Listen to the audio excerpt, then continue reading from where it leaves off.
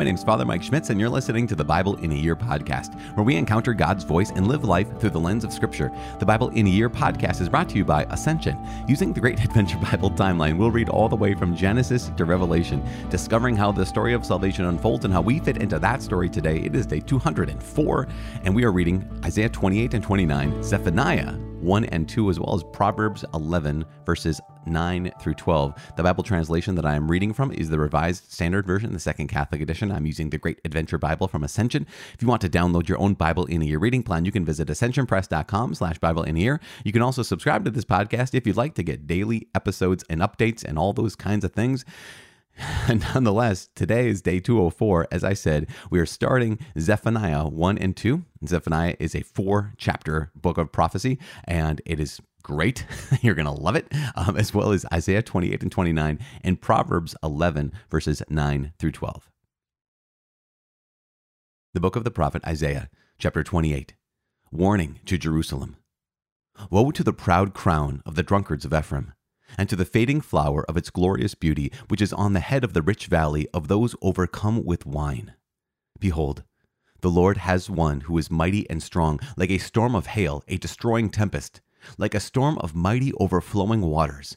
He will cast down to the earth with violence. The proud crown of the drunkards of Ephraim will be trodden underfoot, and the fading flower of its glorious beauty, which is on the head of the rich valley, will be like a first-ripe fig before summer. When a man sees it, he eats it up as soon as it is in his hand. In that day, the Lord of hosts will be a crown of glory and a diadem of beauty to the remnant of his people, and a spirit of justice to him who sits in judgment, and strength to those who turn back the battle at the gate. These also reel with wine and stagger with strong drink. The priest and the prophet reel with strong drink. They are confused with wine. They stagger with strong drink. They err in vision. They stumble in giving judgment. For all tables are full of vomit. No place is without filthiness. Whom will he teach knowledge? And to whom will he explain the message? Those who are weaned from the milk? Those taken from the breast? For it is precept upon precept, precept upon precept, line upon line, line upon line, here a little, there a little.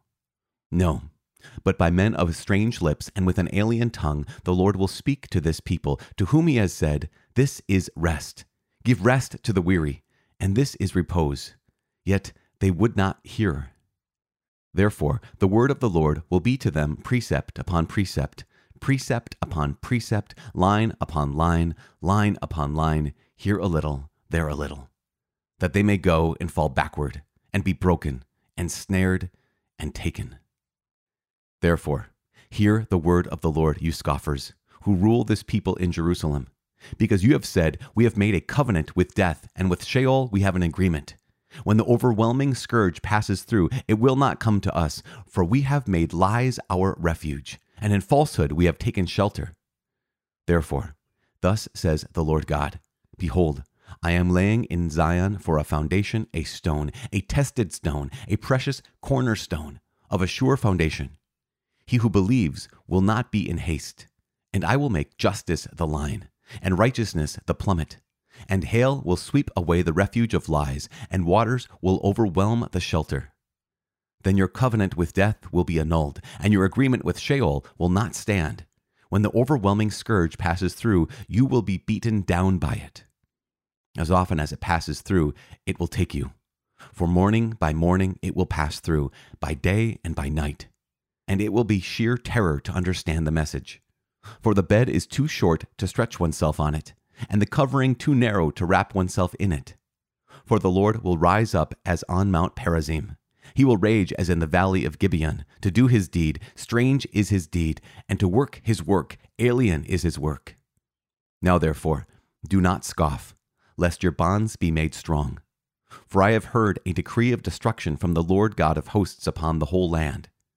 Give ear and hear my voice. Listen and hear my speech. Does he who plows for sowing plow continually? Does he continually open and harrow his ground?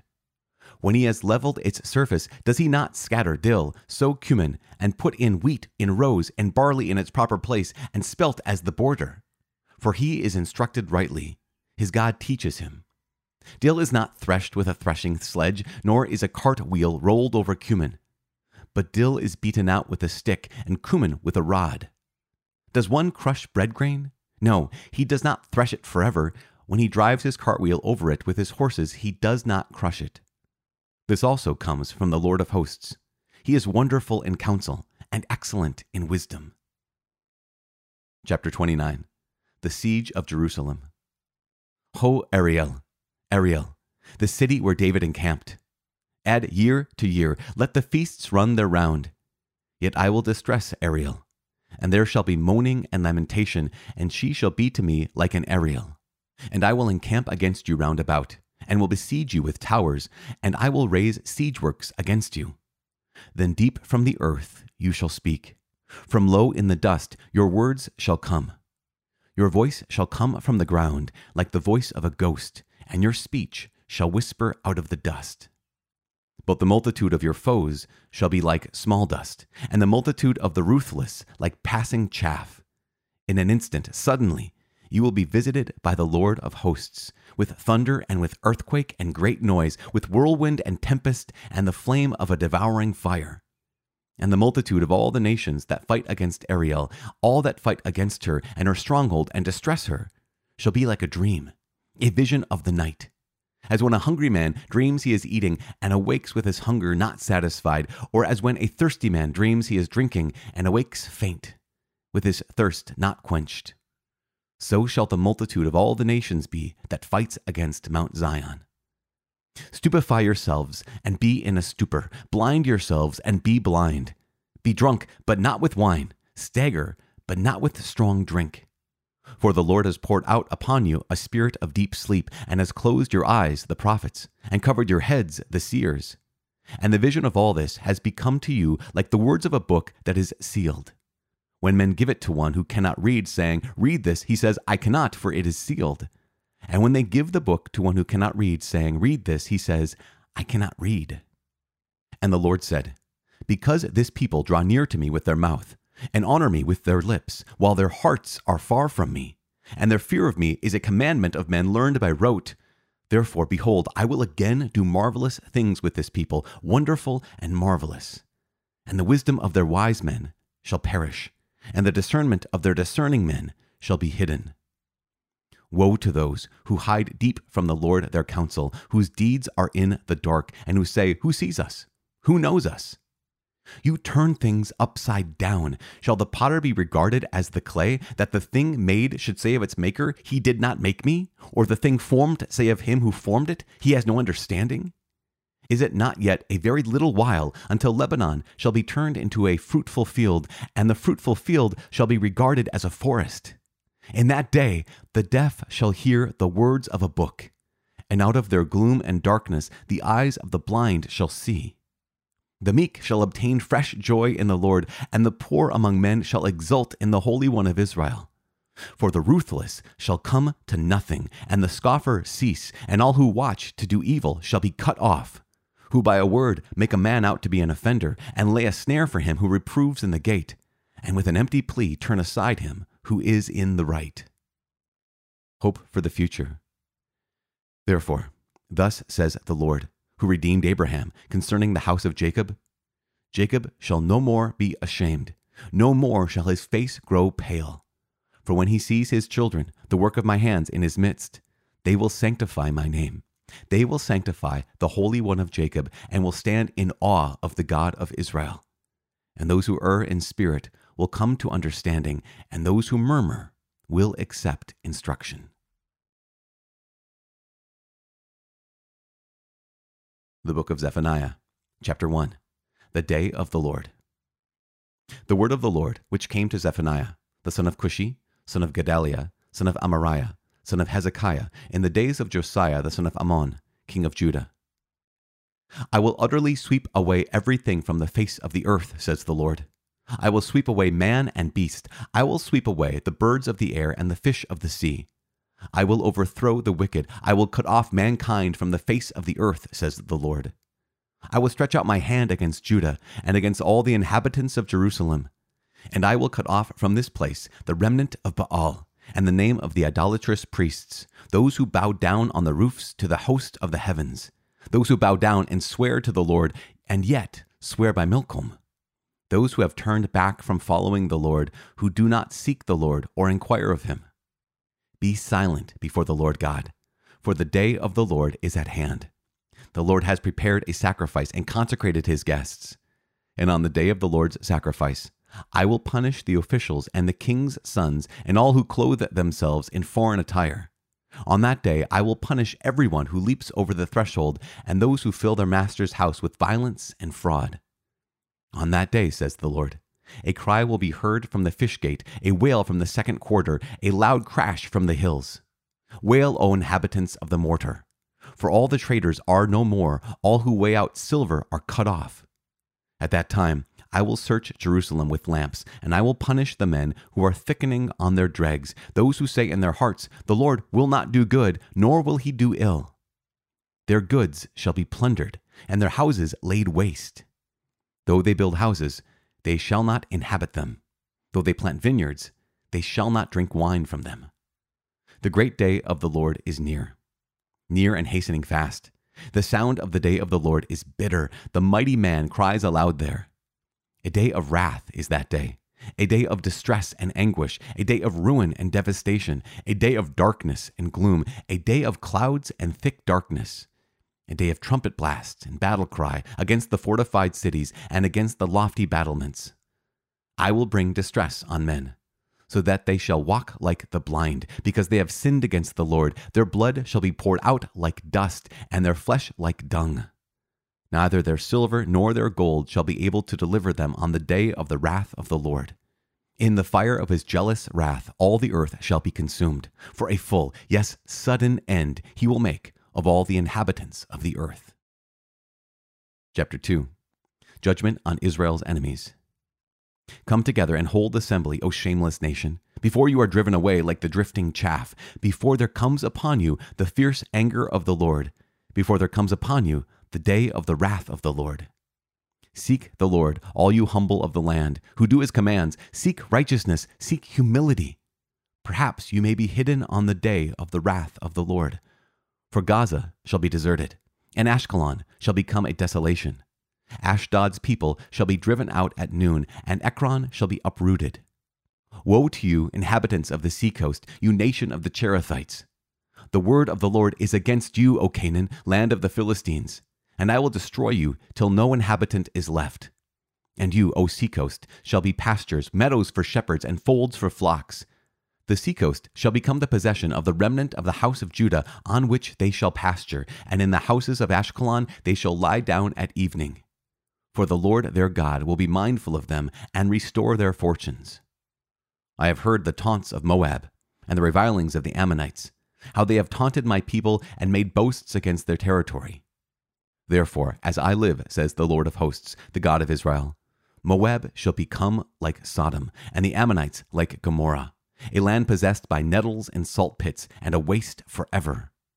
The remnant of my people shall plunder them, and the survivors of my nation shall possess them.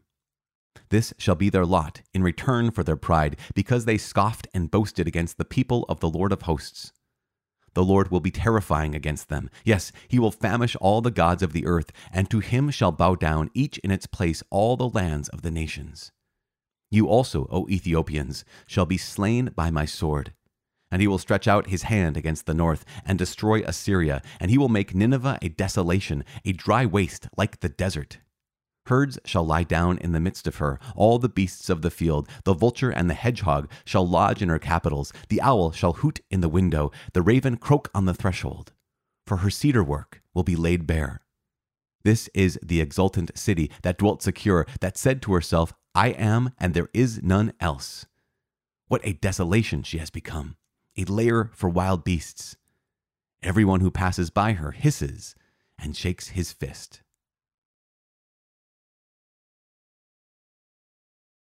In the book of Proverbs, chapter 11, verses 9 through 12. With his mouth, the godless man would destroy his neighbor, but by knowledge the righteous are delivered. When it goes well with the righteous, the city rejoices, and when the wicked perish, there are shouts of gladness. By the blessing of the upright, a city is exalted, but it is overthrown by the mouth of the wicked.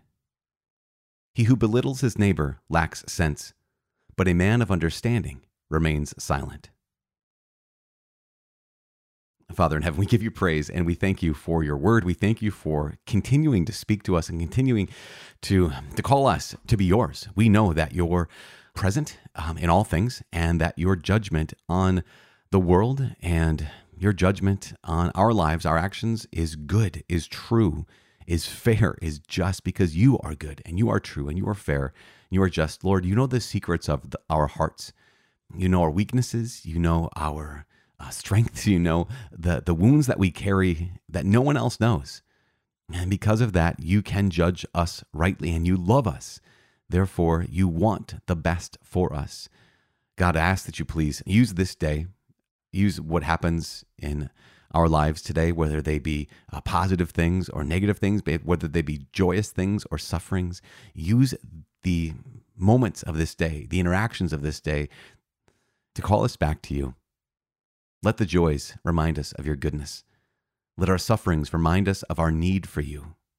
And let every moment be a reminder of how much you love us and how much we are yours, how deeply we belong to you. In Jesus' name we pray.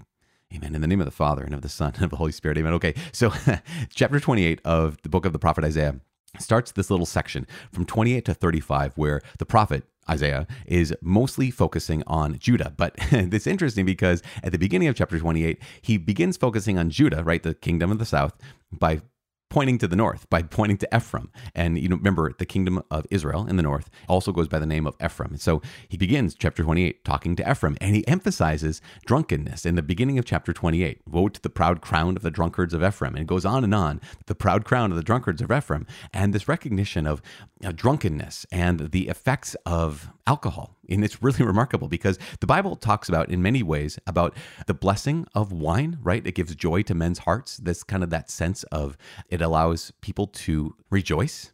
But drunkenness is not the same thing as the warmth that wine can give to men's hearts. The drunkenness, in fact, is a sin. It is considered to be a grave sin, depending on the degree to which a person gets drunk, because of the fact that, you know, we recognize that when we're made in God's image and likeness, what are we given? We're given in God's image and likeness. We're given an intellect to think. We're given a will to choose. We're made for goodness.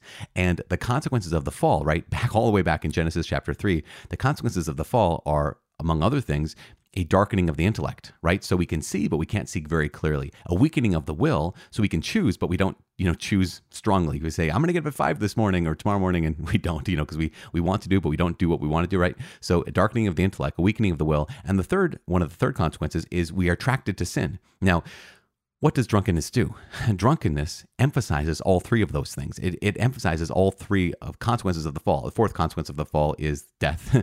Another consequence of the fall is being cut off from the Lord. So there's others, but these three, a darkening of the intellect, a weakening of the will, and an attraction to sin, the big fancy word is concupiscence, those are emphasized by drunkenness, right? Because we don't think clearly when we have drinking a lot. We do not choose well, and we don't choose wisely when we have drunk, and we also are attracted to things we normally wouldn't be attracted to when we drink. And so one of the reasons why drunkenness is a serious sin is because it emphasizes and accentuates, essentially, it makes us even more of a slave to the darkening of the intellect, the weakening of the will, and attraction to sin. Hope that helps. But here is, again, Isaiah speaking to Ephraim, the north, about how this is how you live all of the time.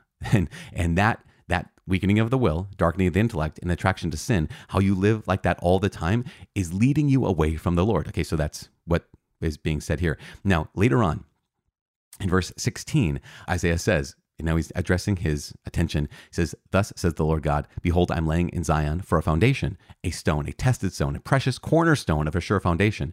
And St. Peter, in 1 Peter chapter 2, verse 6, he talks about this. He quotes this and says, actually, Jesus is the cornerstone. Jesus is that precious cornerstone, sure foundation that Isaiah was talking about. So that's kind of cool, this connection between Isaiah 28 and 1 Peter chapter 2.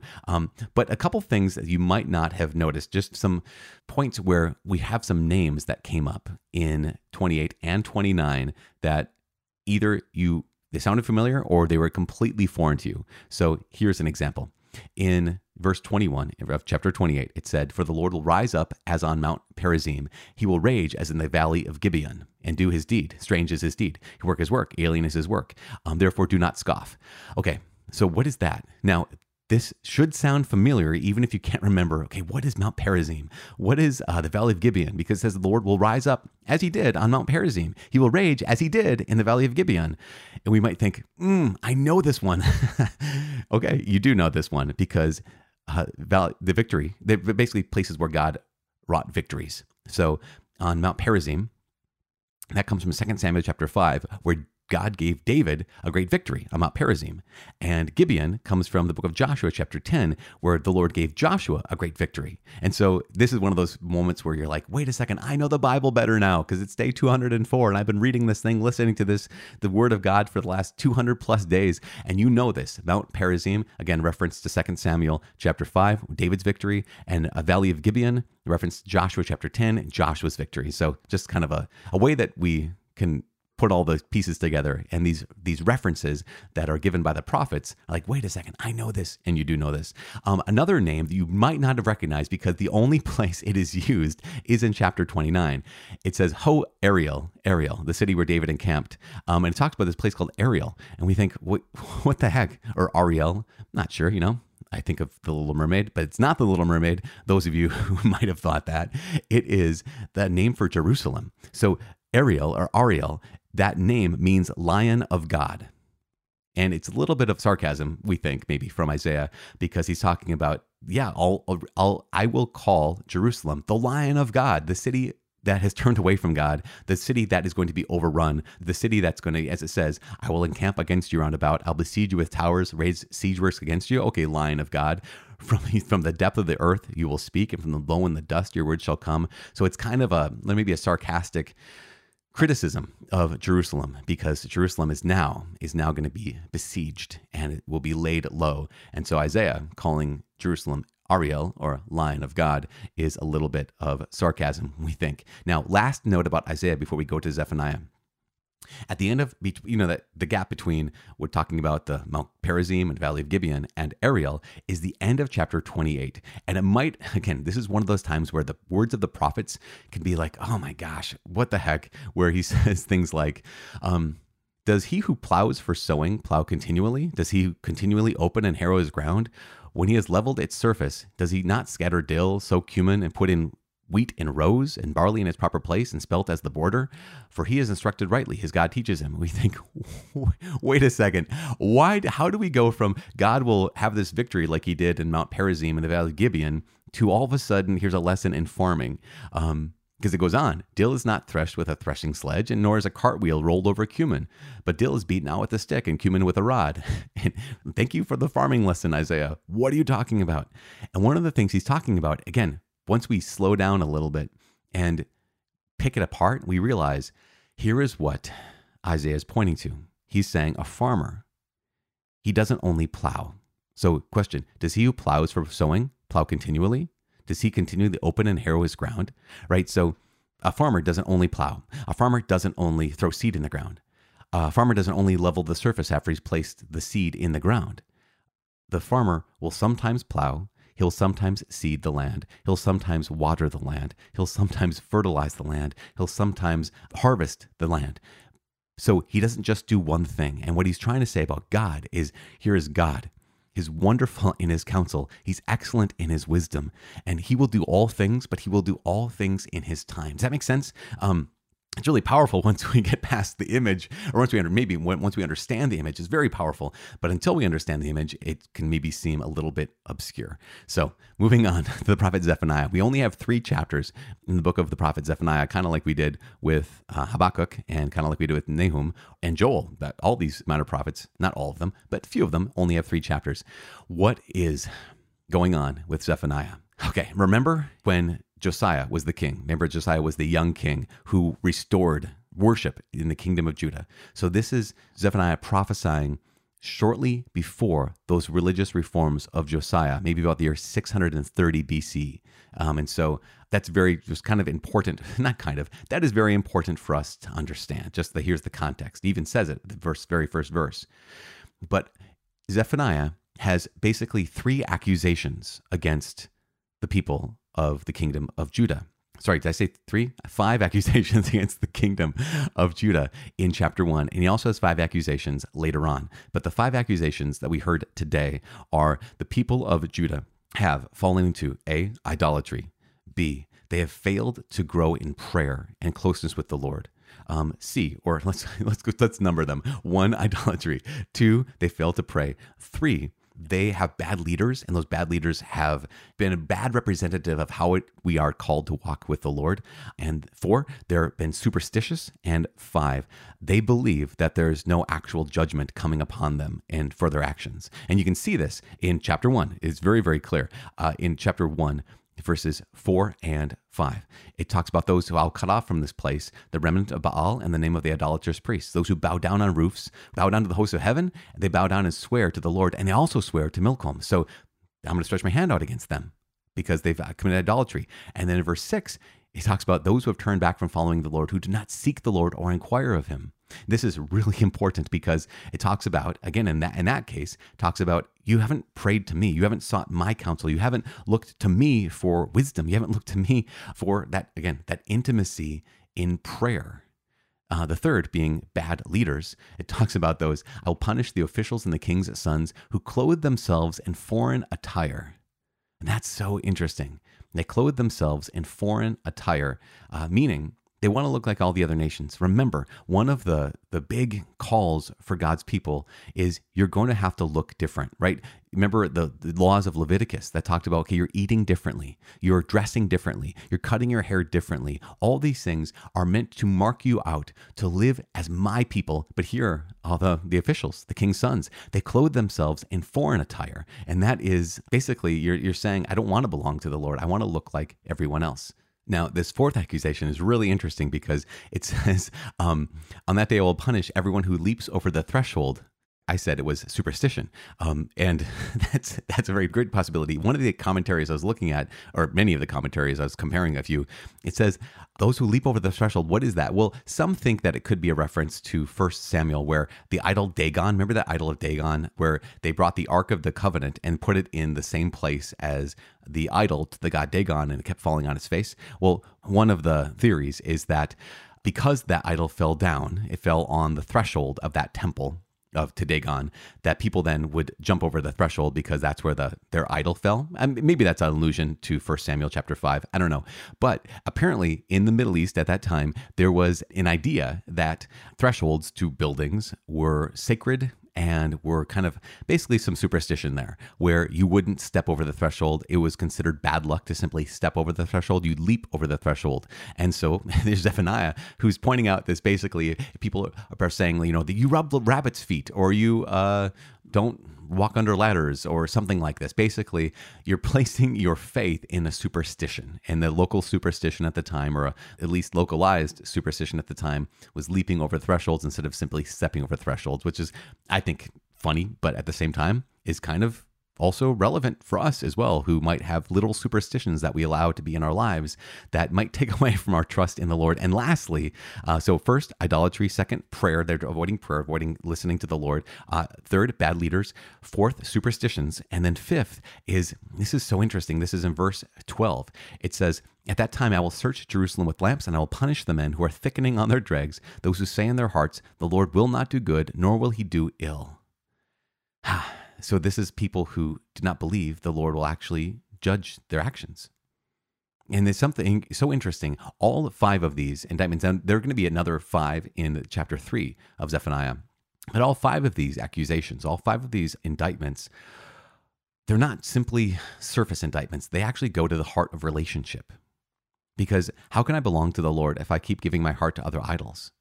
How can I actually be in a relationship with the Lord if I don't actually seek his voice and spend time in prayer? How can I belong to the Lord if those who are leading us, and I'm acting like those leaders, are dressing like people who don't even belong to the Lord? They want to fit in. They want to look like everyone else. How can I belong to the Lord if I'm acting out these superstitions of the pagan people around me? And how can I belong to the Lord if I don't actually think that he is real and he's present and he's active in my life? And that's just so, so important. Now, chapter 2 talks about how God will have judgment on Israel's enemies. And he names 5 different kinds of people: the the Philistines, the Moabites, Ethiopians, and the Assyrians. But there is a powerful, powerful moment where God says, yeah, the day of the Lord is going to be coming. And pray that perhaps seek righteousness. This is verse 3 of chapter 2. Seek the Lord, all you humble of the land who do his commands. Seek righteousness, seek humility. Perhaps you may be hidden on the day of the wrath of the Lord. Basically, he's saying the wrath of the Lord, the day of the wrath of the Lord, the day of the Lord is going to come. So you're going to still have to endure it. But if you seek the Lord, you do his commands, you seek righteousness, seek humility, perhaps you may be hidden when that day comes. Because at the end of chapter 2, and again, going into chapter 3, this is what you find when it comes to every one of the prophets, right? They're promising not only here's correction, here's God's justice, but also here's God's promise of restoration.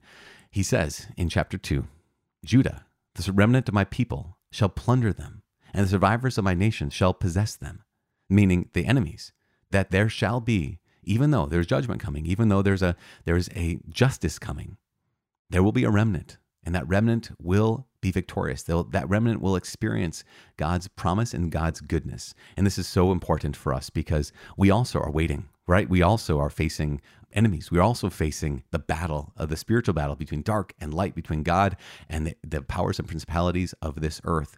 And so we're waiting like the people of Israel did in Zephaniah's day and Isaiah's day.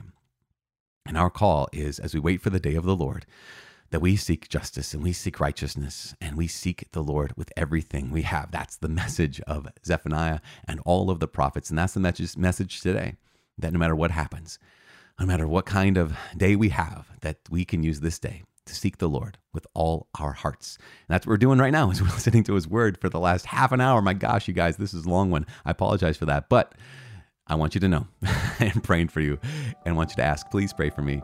My name is Father Mike. I cannot wait to see you tomorrow. God bless.